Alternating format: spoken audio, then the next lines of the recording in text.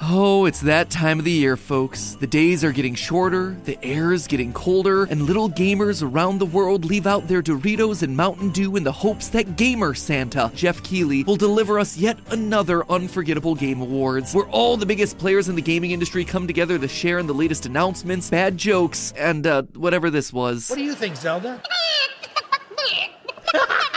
Yes! Let's do this IRL! Come on!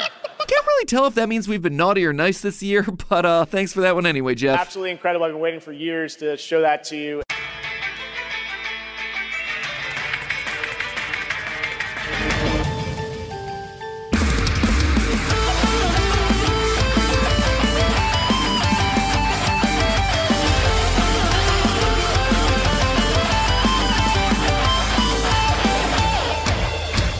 Internet, welcome to Game Theory, the show that wanted to nominate you for Fan of the Year, but it's not a real category. Today we're talking about the Game Awards, that one time of the year where the biggest names in gaming descend upon Los Angeles' famous Nokia Theater, Microsoft Theater, Peacock Theater, to celebrate the year in gaming. And talk about a glow up, my friends. The Game Awards are truly the epitome of faking it till you make it. They started out back in 2002 as the Spike TV VGX Awards, and they looked a lot less like this. This is a show about bringing our community together to focus on something we can all agree on. There's nothing more powerful or more immersive than an extraordinary video game. And a lot more like this. We dress up like video game characters, and that isn't creepy at all. Cosplay rules. I'm gonna have sex with these guys tonight. It's like the show was aggressively determined to insult all the very people that they were hoping would watch it, in between bouts of laser battles against Samuel L. Jackson. But that's when host Jeff Keighley stepped in, took over, and rebooted the whole thing, delivering what's now the biggest night in gaming, with over 100 million people tuning in to see the winners, the losers, and the obligatory cringe. See? That's a good shelfie, my friend. Did you just say shelfie? Oh, and let's not forget the uncomfortable brand deals. Hydrobot, taking it to the next level. That was sick. But of the whole night, no award is more prestigious and hotly debated than the ultimate in gamer achievements Game of the Year. Now, this year's show was a big one. Not only did this year mark the 10th official Game Awards, but the nominee list was stacked. We got 2 mainline Nintendo games, a new Spider-Man game, Baldur's Gate 3, an amazing Resident Evil 4 remake, and also Alan Wake, sure. But honestly, when you look at this year in gaming, I'm impressed that they could narrow it down to 6. If you take the average Metacritic scores for all 6 Game of the Year noms, it would be the second highest average score in Game Awards history, behind the amazing year that was 2017, which, fun fact, also had itself a Mario and Zelda nomination. It feels almost like there's a pattern here. And hold on, because that's exactly what we're going to be talking about today. You see, the Game Awards, like any other award show, is a game in and of itself, with prizes to be had and achievements to be won. I've dissected the data for every Game of the Year nominee and winner over the past 10 years, and boy howdy, let me tell you, there is a clear, perfect formula for winning this thing, and it all boils down to one singular word: daddy. Get your acceptance speeches ready, loyal theorists, because Chic Hydrobot has got an award with your name on it. As a quick side note before we get started, the majority of the script was actually written before the Game Awards this year went live, so when we talk about the nominees, we will be including this year's nominations, but we're not going to be including this year's winner in the statistics until the very end of the video. So when you hear me say stuff like 9 winners, it's not that I missed one, it's just that we didn't know who that was going to be at the time of writing the vast majority of the script. Alright, now then, the first thing that immediately jumped out to me when looking at the data is the genre of game that tends to win. Although games like first-person shooters and sports tend to be the top-selling games out of any given year, it turns out that the Game Awards actually prefer themselves action. Of the 56 games ever nominated for Game of the Year, 30, or a whopping 54%, fit into this action genre. But since that's a fairly broad category, I decided to break it down further. 17 were action-adventure like Metroid Dread, 12 were action RPGs like Elden Ring, and then there was one, Death Stranding, that was just listed as straight action. But that's just talking about the nominees. The trend becomes even more clear when you start focusing on the winners. 5 of 9 winners were action-adventures: Last of Us Part 2, Breath of the Wild, It Takes Two, Sekiro, and God of War, while 3 of 9 were action RPGs: Elden Ring, Witcher 3, and Dragon Age Inquisition. The only non-action game to win the big award of the night was actually Overwatch, team-based multiplayer shooter. This trend even tracks all the way back to the Spike TV Game Awards, where 7 out of their 11 winners were also classified as action games. The outlier of Overwatch, though, caught my attention, so I decided to keep digging. Despite multiplayer games dominating the scene with things like Fortnite, PUBG, Among Us, Rocket League, and Apex Legends, when it comes to Game of the Year, only 6 of all 56 nominees are fully blown multiplayer experiences.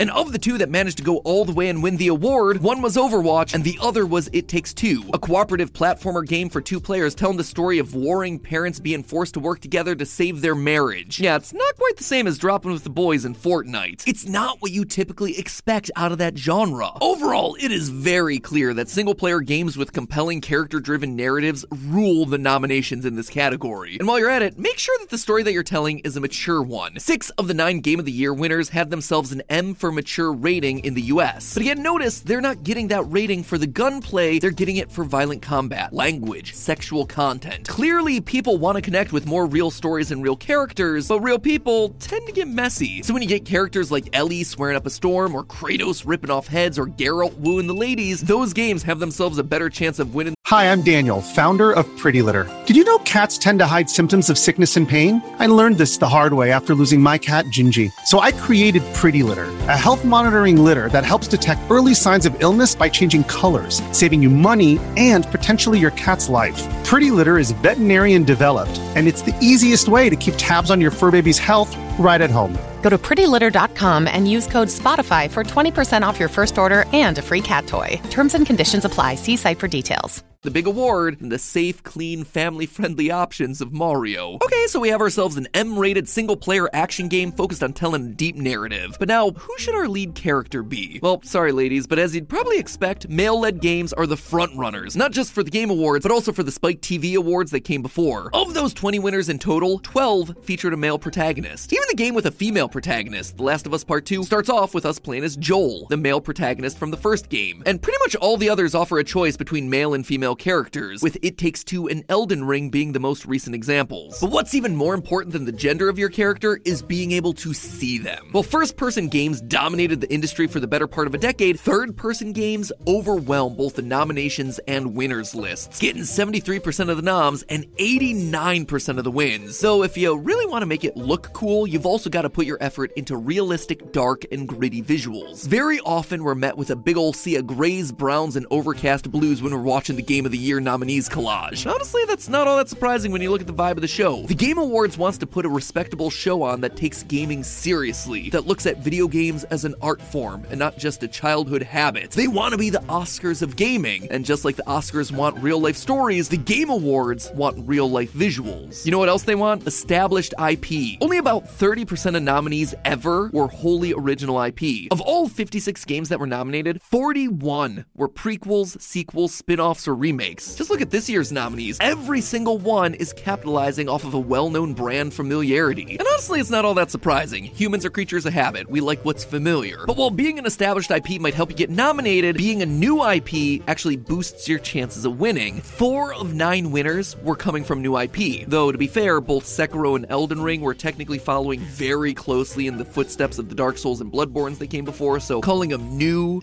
might be a bit of a stretch, just calling the numbers like I see them. Anyway, let's take a minute to recap. To win Game of the Year, you need a single-player action experience with a third-person perspective that has a mature story focused on a male lead coming from an existing IP, or at least something that feels very familiar. So now, let's talk about your release strategy. It turns out that while yeah, your game's important, when you release it may actually be just as important of a factor. You see, the Game Awards are always in early December, with nominations being squared away sometime in November. You might think that games should therefore come out just before November for the best chance. That's how other award shows tend to work. There's a recency bias amongst the voters. But with the Game Awards, it's not actually the case. If you truly want to springboard your game into Game of the Year consideration, you want to shoot for a spring release. Look at the previous Game of the Year winners and you'll see the commonality across their release dates. It Takes Two, Sekiro, God of War, Breath of the Wild, Overwatch, The Witcher 3, all of them released in March, April, and May. Elden Ring came out at the tail end of February, and The Last of Us Part 2 released June 19th, technically before the first day of summer, so slid right into that window. In short, spring is the prime window for getting Game of the Year consideration. Now, at first, this seems random and arbitrary, but if you stop and think about it, it actually makes a lot of sense. 7 out of the 9 winners take more than 20 hours to complete. 4 of them clock in with playtimes between 40 and 60 hours. If you're releasing a 50-hour epic around nomination time, say like late September to November, people aren't going to have the capacity to really dive into your game fully. But if you release it back in the spring, then voters have all year to invest, to complete it, to develop opinions about your game, while having plenty of time to still focus on what they have to do in their day jobs. So there you have it, folks, the perfect guide for the perfect Game of the Year candidate. Just create a single-player, third-person action game with a well-established IP. Give players a male protagonist with a deep, mature story and realistic graphics. And then make sure that players feel like they've gotten a substantial experience, making sure that your game takes around 20 hours to complete, ideally closer to 40. And then make sure that you're releasing it in spring to give voters a real chance to dig into your incredible new game. Now, you might think that this is where the episode would end. I mean, we've analyzed all the key data points and given you the winning formula, so what else is there to say? Well, for me, it's not enough to just know how to win. I want to know why. Gaming's a subjective medium after all, so why are all of these trends so predictable? Well, it all comes down to something that's a bit harder to quantify on a simple spreadsheet: the humans that are voting for this award. I mentioned before that the Game Awards want to be the Oscars of gaming, so you'd probably assume that the votes are done similarly, with winners chosen by an academy of industry professionals. But in reality, no, that isn't the case. Nor do they let regular audiences vote like the VMAs. The Game Awards voting starts with an advisory board, a group of the biggest names in gaming. I'm talking president of Nintendo Doug Bowser, executive VP of Microsoft Phil Spencer, companies like Activision, Rockstar, Valve, which might make you think that this is an Oscars-like situation, but then here comes the twist. The advisory board isn't actually voting. Instead, they're creating a list of over 100 games journalism publications from around the world, and then those journalists, known as the jury, they're the ones who decide which games get nominated, and they're the ones that get to vote for the winners. There's also an element of public vote here, but that only accounts for 10% of the final rankings. It's designed like this so it's not about what's popular, but what's truly considered the best by the people whose job it is to know these sorts of things. And when I saw that jury breakdown, suddenly every single element that we talked about today fell into place. Obviously, a lot of people who get into writing about games professionally did so because they grew up as gamers themselves. They grew up with video games in the 80s and the 90s. This means that the bulk of prominent games journalists are in their 30s and early 40s. They want games to have more mature stories because they themselves are more mature. Why's From Software games had such success with games like Elden Ring and Sekiro? It's a throwback to the good old days when games were harder, when there weren't checkpoints everywhere, when it was okay to die. Breath of the Wild, it was able to soar its way to a win not just because it was a great game, but because it was the perfect mix of a nostalgic IP from their childhoods put through a more modern, mature filter. Why are male characters so prominent in this winners list? Well, not only are there more male journalists in general, but do you notice anything specific about these characters? The majority of them are older men, usually about 30 plus, which means that these male journalists that loved gaming in the 80s and 90s are now playing as characters that they identify with. Men who are their age or just slightly older. Men who might be starting to feel past their prime, but who are still kicking butt and taking names. And it's not just age that's a factor here, it's also responsibility. Past winners like God of War, It Takes Two, Sekiro, all of them have lead characters that aren't just men, but fathers, or father-like figures. Sorry, Internet, I know a lot of you have a thing for mommies in gaming these days, but it turns out that to win Game of the Year, it's all about that big daddy energy. Kotaku actually dubbed the phenomenon the daddening of video games, and we're seeing it more and more lately because journalists and developers have grown up. They're starting families of their own, which means that they're incorporating those experiences into their work and identifying with the stories that are being told there. And when your voters are parents, it's going to affect all the other criteria too. Being a parent puts a huge limitation on your time. When you have to do your job, and then you also need to do the parent-partner thing, that means that you have less time to sit down and play games, which is why I suspect single-player action games are dominating the awards. Action games, specifically action-adventure games, tend to have much clearer and straightforward narratives, with more linear levels and missions. It makes it easier to just sit down and do one level, making you feel like you accomplished something in the game, getting a nice hit of dopamine, but then being able to move on to whatever normal adulting stuff you gotta do. You might think that this flies in the face of longer games being more successful, but actually, the two are very closely tied. Remember, with bigger, longer, more open games, that means more collectibles, more side quests, more easy things that are measurable and quick to do. Plus, if your time's limited, you don't necessarily want to have to pick up a new game every few weeks and learn a bunch of new controls or mechanics. mechanics. Having one 50+ hour game means you can just keep chipping away at it bit by bit over time, while still feeling like you're getting something out of it. Again, explaining why spring releases are doing a lot better than fall and winter ones. Also, as adults, your time's limited, and it's difficult to coordinate with your friends who are also busy with their own personal lives. As such, multiplayer experiences are just going to be significantly less fun because you're playing online with a bunch of randos. And there you have it, loyal theorists. Not only do you know how to win the game of the year, but now you understand why you can win the game of the year. The key thing above all else is to understand your audience and tailor the experience directly to them. Build a single-player, third-person, M-rated, dark and gritty action game that takes itself seriously. Give people a chance to explore a deep and rich world from their childhoods. Make sure the main character is a middle-aged man with some real dad energy that you'll be spending the next 40 hours with. And finally, remember to release it in the spring so that the journalists and parents actually have time to play the darn thing. Now go forth and make some awesome games. All I ask is for a thank you in your acceptance speech. Now, based on this criteria, it seemed like this year's race was going to be pretty tight between Baldur's Gate and Tears of the Kingdom. Both of them are in the action genre, though Baldur's Gate was less likely with its RPG focus. Both are in the third person, both are primarily single player. Baldur's Gate's rated M for mature, while Zelda's E for everyone. Zelda, of course, is a massive IP, but Baldur's Gate also equally massive. It's based on Dungeons & Dragons, which has been a huge game since the 70s. Both of them have nearly 60 hours of total playtime. Zelda edges out slightly with its May release, while Baldur's Gate was released in August. Both games were tied for highest rated on the list with 96%, and both of them offered male protagonists, though neither of them necessarily gave off a whole lot of dad energy. That said, it wasn't all that surprising when Timothée Chalamet announced that Baldur's Gate 3 was officially the 2023 Game of the Year winner. I guess that M rating for being able to have relations with a bear really helped to carry this one over the finish line. Though when the director of a game shows up to your award show in a suit of armor, yeah, probably deserving of the dub. Oh wait, nope, never mind. Definitely goes to Flute Guy. Flute Guy, you are the 2023 Game of the Year winner, at least as far as I'm concerned. But hey, that's just a theory. A game theory. Thanks for watching.